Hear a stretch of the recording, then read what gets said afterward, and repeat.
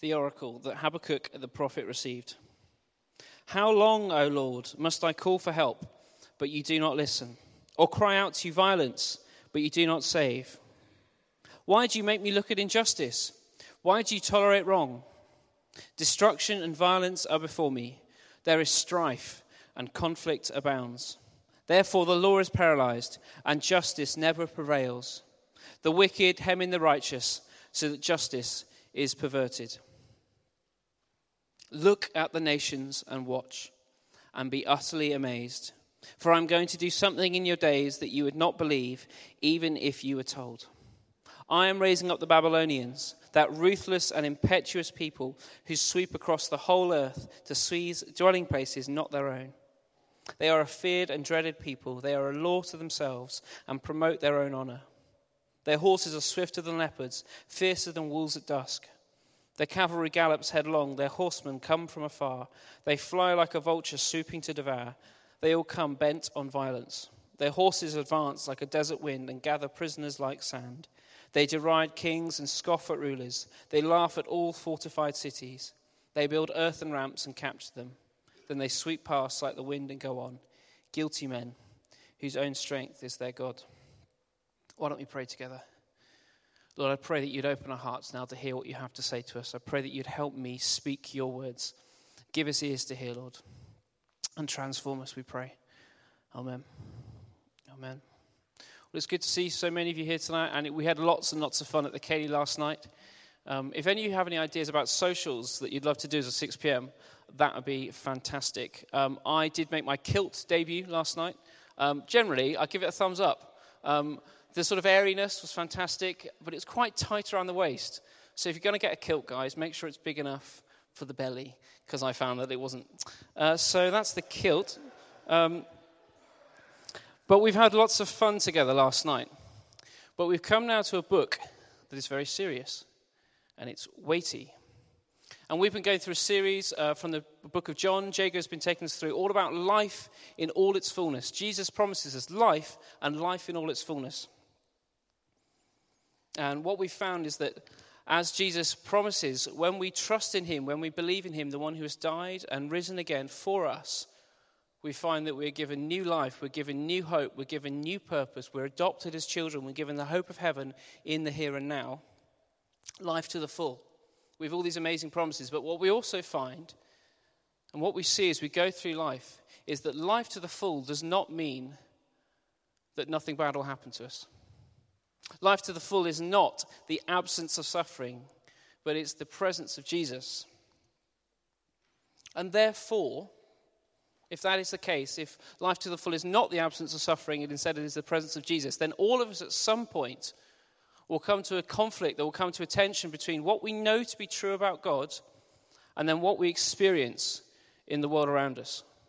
At some point, we'll be going, God is very, very good, and yet the world is not. So how can we navigate that tension? Because we can ask that question, we can experience that tension about many different things. Some of you tonight will be asking that, will be exploring that in your own lives. Some of you will be thinking that about this nation, about international situations. As we pray for Florida, maybe we're wrestling with that tension. And my sense is that sort of tension as we are in an age of 24-hour news and Twitter, and we just see everything that goes on all the time. And so it's actually easier to be in that place of going, oh my goodness, overwhelmed by all that is happening, and yet trying to resolve that with the goodness of God. But this is not just true of this age. Humans have always done this. It's part of the human condition. We see it especially in Scripture. We see it in the prophets. We see it in the wisdom literature. We see it in the Psalms. And for us, we see it in the book of Habakkuk. And what Habakkuk does is he wrestles with the goodness of God and the situations he sees in his nation. And Habakkuk is just like us in this respect. He wrestles with the tension. And he looks with confusion and questions at the circumstances in the world as he looks at God. Now, Habakkuk is interesting. Habakkuk, the book of Habakkuk, is like other prophetic books in the sense that it is God's word brought to the people by a prophet. But also, Habakkuk is our words spoken to God. So the book of Habakkuk is actually a dialogue where Habakkuk brings his questions and God brings his reply, and then Habakkuk brings his query, his burden, and then God replies again. And in it, we can see our own questions in this dialogue. And through this dialogue together for 3 weeks, we're going to explore the question, can we trust God? In our lives, in our nation, in our world, can we trust God? That's a big question. It's a hard question.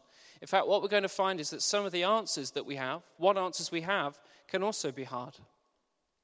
And yet it's so worth exploring. We don't want to be people that ignore that kind of tension, but actually pursue it and live in it. We want to be people who live by faith, not shallow Christian lives. And so therefore, we're going to ask together, can we trust God? Can we trust God? So, Habakkuk explores this, but who is he?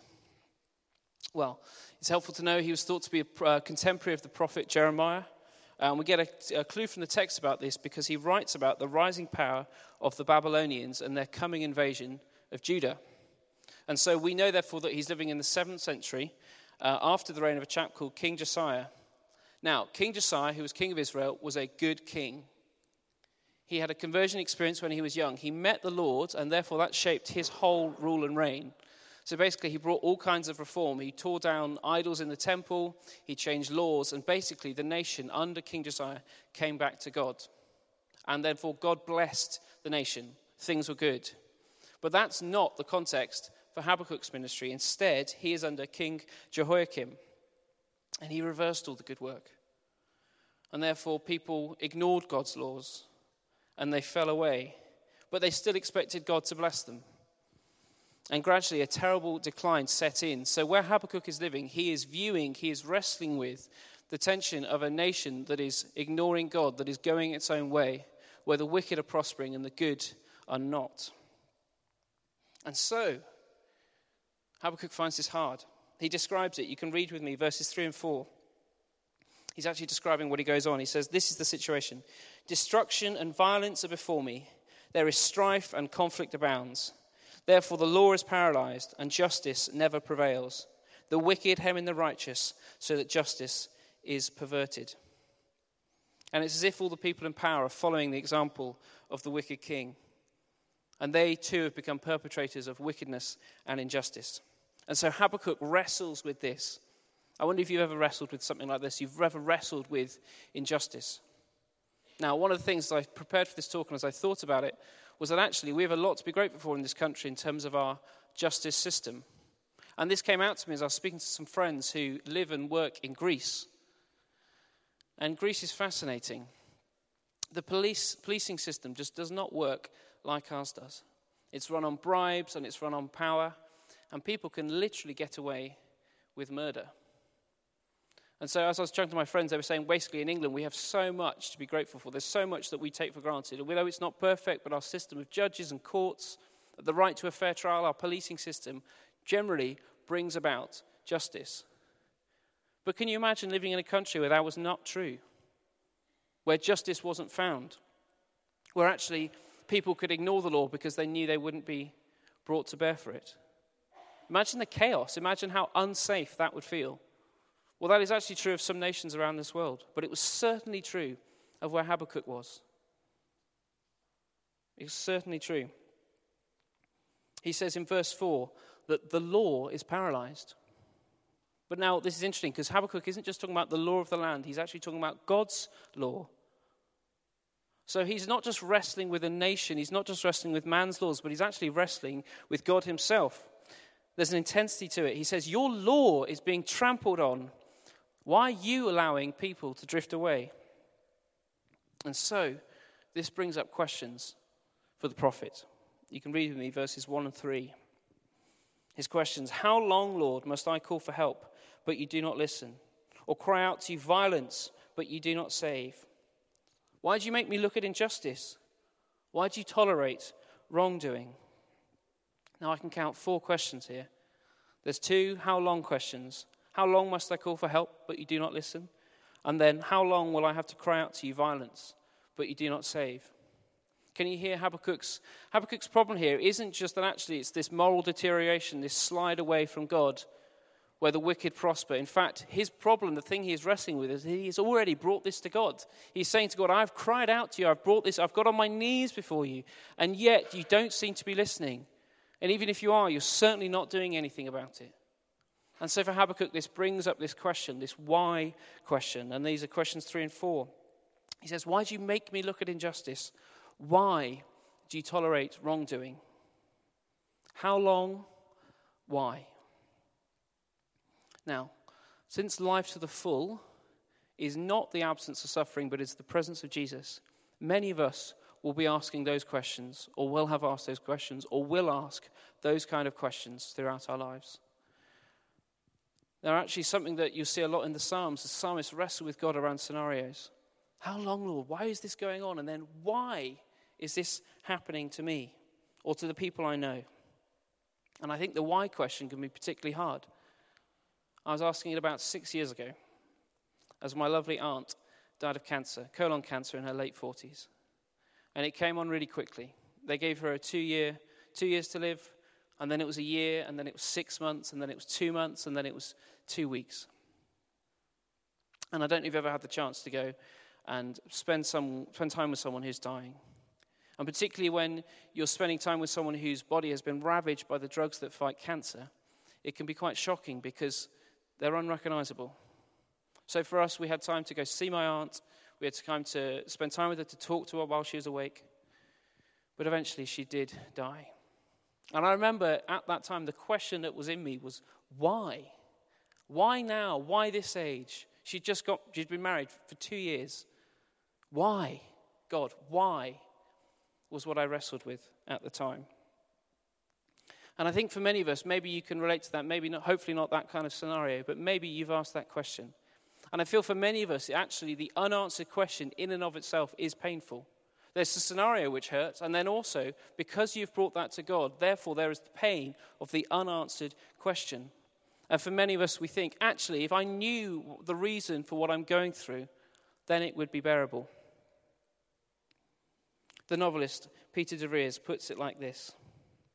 The question mark is turned like a fishhook in the human heart. So at these times, how we respond is really important. Habakkuk shows us 2 things. Habakkuk shows us firstly that we must confront reality. As the prophet wrestles with all that is going on around him, he names it, destruction and violence are before me. He doesn't shy away from it. And he gives voice to it, and he actually brings it to God. And we must do that. We must confront the reality of our situation, even if it's painful. But then also, we must pray honestly. I mean, Habakkuk is such a model of it here. He says, God, you're not listening to me, which itself is a bit of an irony, isn't it? But it's total honesty. It's raw pain. God, you are not listening. Why aren't you doing something? It is real. It is honest prayer. And, we need to do that as well. We need to come before the Lord and even sometimes question the questioning, as Habakkuk does, which is to say, Lord, I've already been praying for this. Why aren't you doing something? We need to live in the tension. But also, particularly, let's say, as we think about situations in America, we have to call out to God for our own scenarios, for the situations in our lives. We need to pray honestly. But also, we must allow ourselves to be moved enough by situations around the world, that even the ones that don't affect us. Are our hearts soft enough to be moved to pray, your kingdom come and your will be done over the nation of America, for instance, right now? Because it's so easy to be lulled into this false sense of accepting the status quo. And accepting that, okay, well, it doesn't really involve me, so because it doesn't, I'm not going to pray, I'm not going to get on my knees, and I'm not going to intercede. This is what Habakkuk does. He is crying out not just for things happening to him, but for things happening to his nation, to his world. And we must be the same. We must bring the tension, the pain of the goodness of God and the situation we see before God. Now, but as well as confronting reality and praying honestly, we actually must be seeking and expectant of God's reply. And God certainly does reply to Habakkuk. This is the next section, verses 5 to 11. And you can read me from verse 5. God replies to Habakkuk. He says, "Look at the nations and watch, and be utterly amazed. For I'm going to do something in your days that you would not believe, even if you were told it. God tells Habakkuk to look, and he actually picks up on Habakkuk's own question, because Habakkuk asks, why do you make me look at injustice? But God replies, look, but take a wider look. Look at the nations, and not just your nation. Actually, in verse 6, he'll actually talk about the whole earth. It's as if God is saying to Habakkuk, you need a wider perspective. You need to have my perspective. And so God replies to his questioning. And I want us to note two important things about God's reply. Firstly, God is at work. We see this in verse 5. God shows Habakkuk that he's not only listening, but actually he's working actively to the thing that he is crying out for.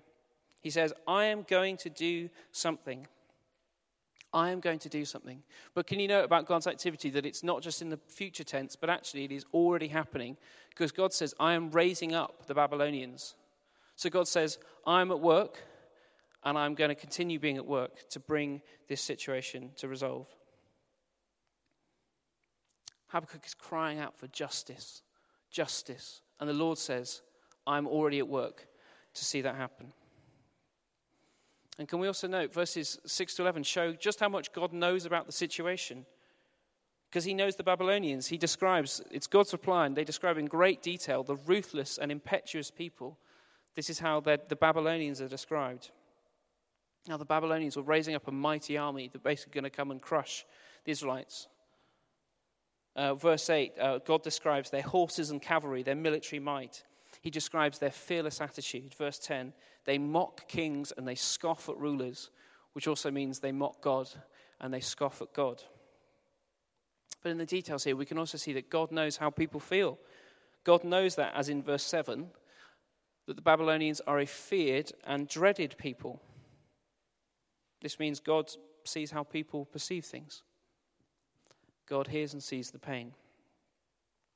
And God's reply to Habakkuk is to say, look, I've heard your cry, I'm already at work, and I'm going to keep working. And you wouldn't even believe it if you were told. God is at work. But also, God shows Habakkuk that he is in charge.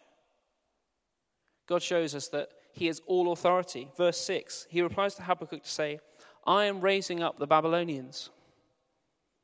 This is fascinating. The Babylonian war machine, that ruthless and impetuous people, were under the sovereign power of God.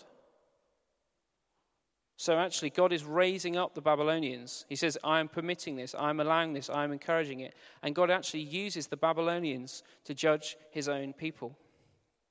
Now, this might bring up two uncomfortable points for us. Firstly, God can even use pagan rulers and authorities for his own glory and his own power. Even leaders who seem so wicked can be used for the goodness of God. God is raising up the Babylonians. Ones who will cause damage and destruction and hurt and pain and suffering. God says, I'm raising them up.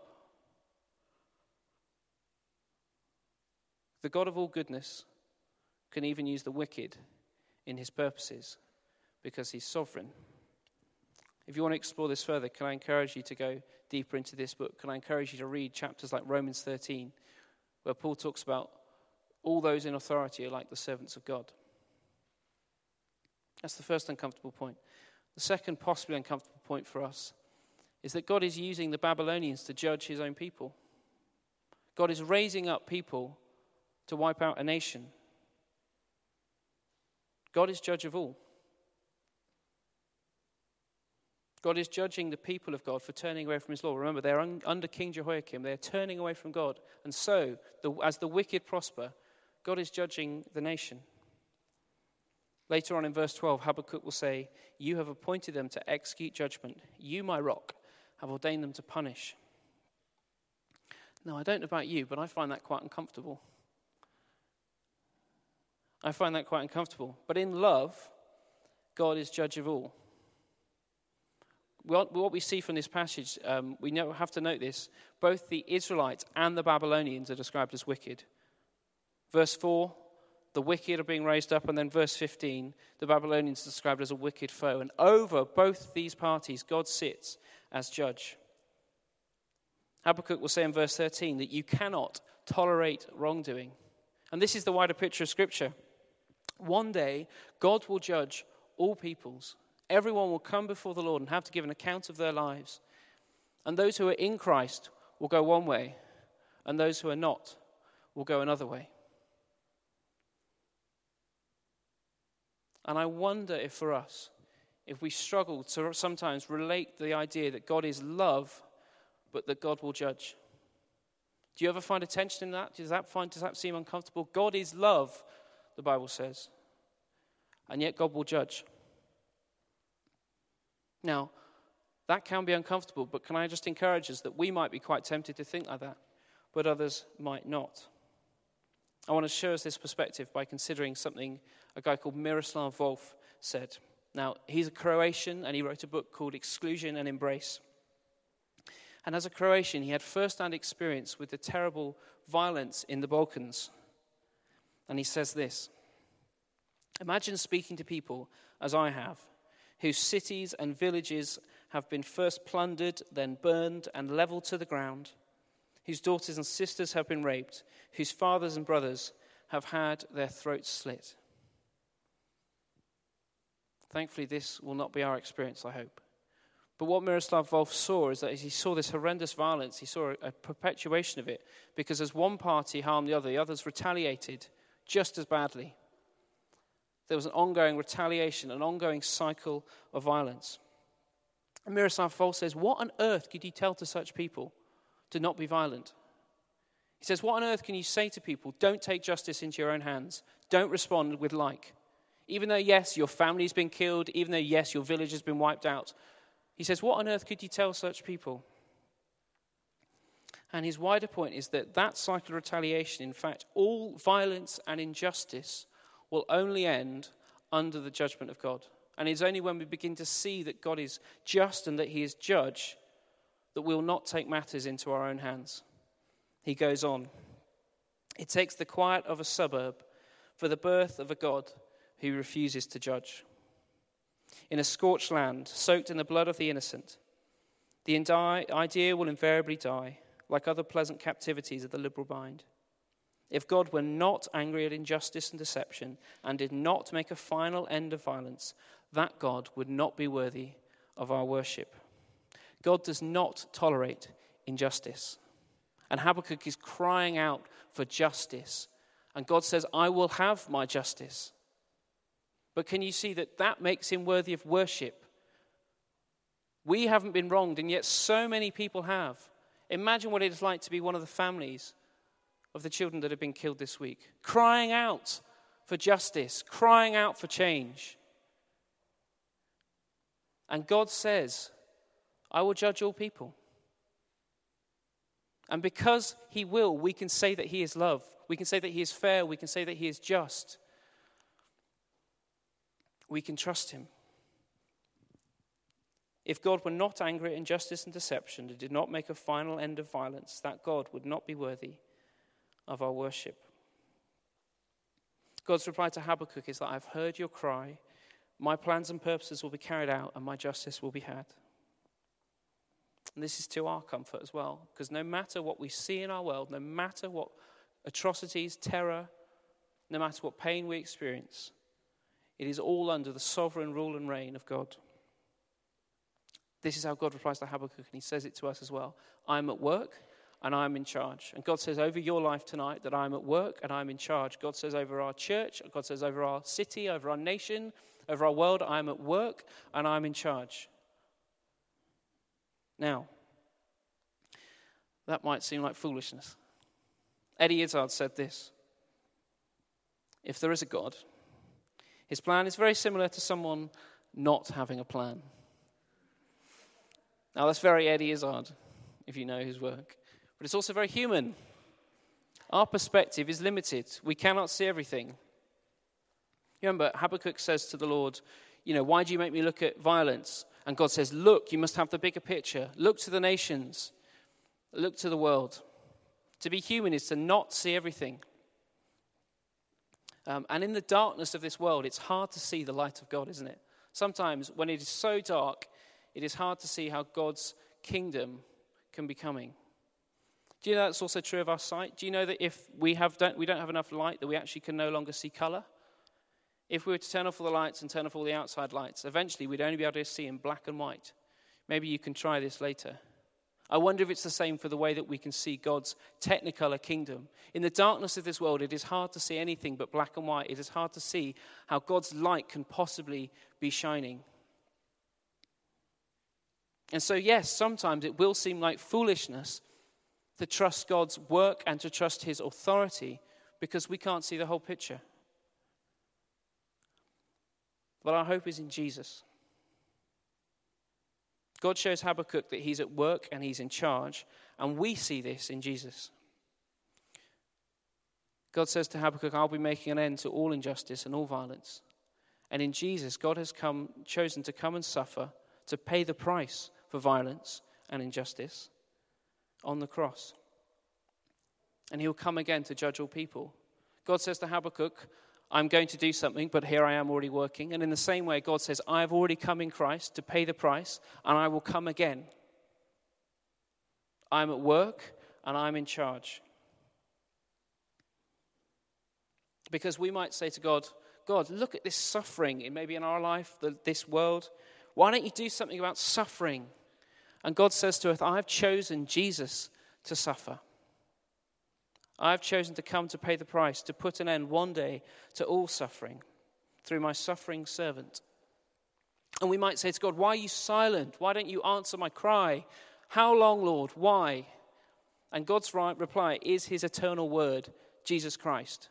God is eloquent. God has spoken in Jesus Christ. So yes, we trust this.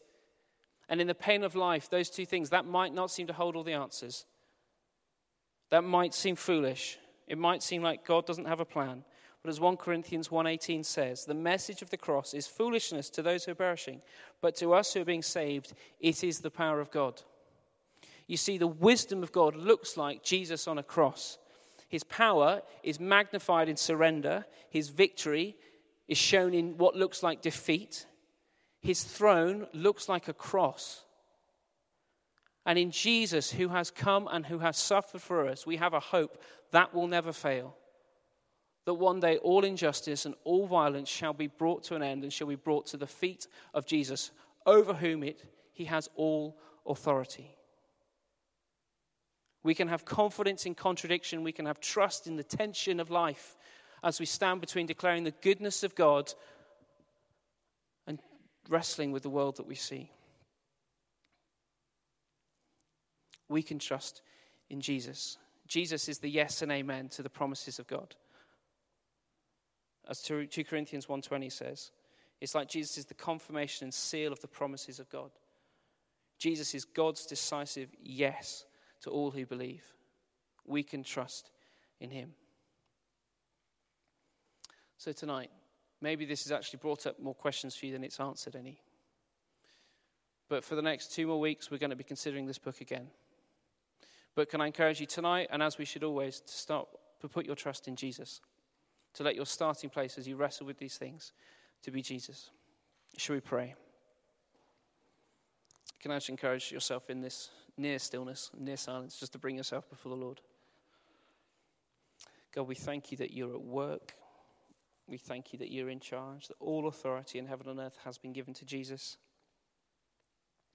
And I pray tonight, wherever we find ourselves, whatever we're wrestling with or not, God, I pray that we would look to you. God, I pray that you would help us trust you. God, I pray that you would stir us to pray on behalf of others. Lord, I pray that we would seek your kingdom come. And I pray that we would share your love with everyone to a broken and hurting world, God.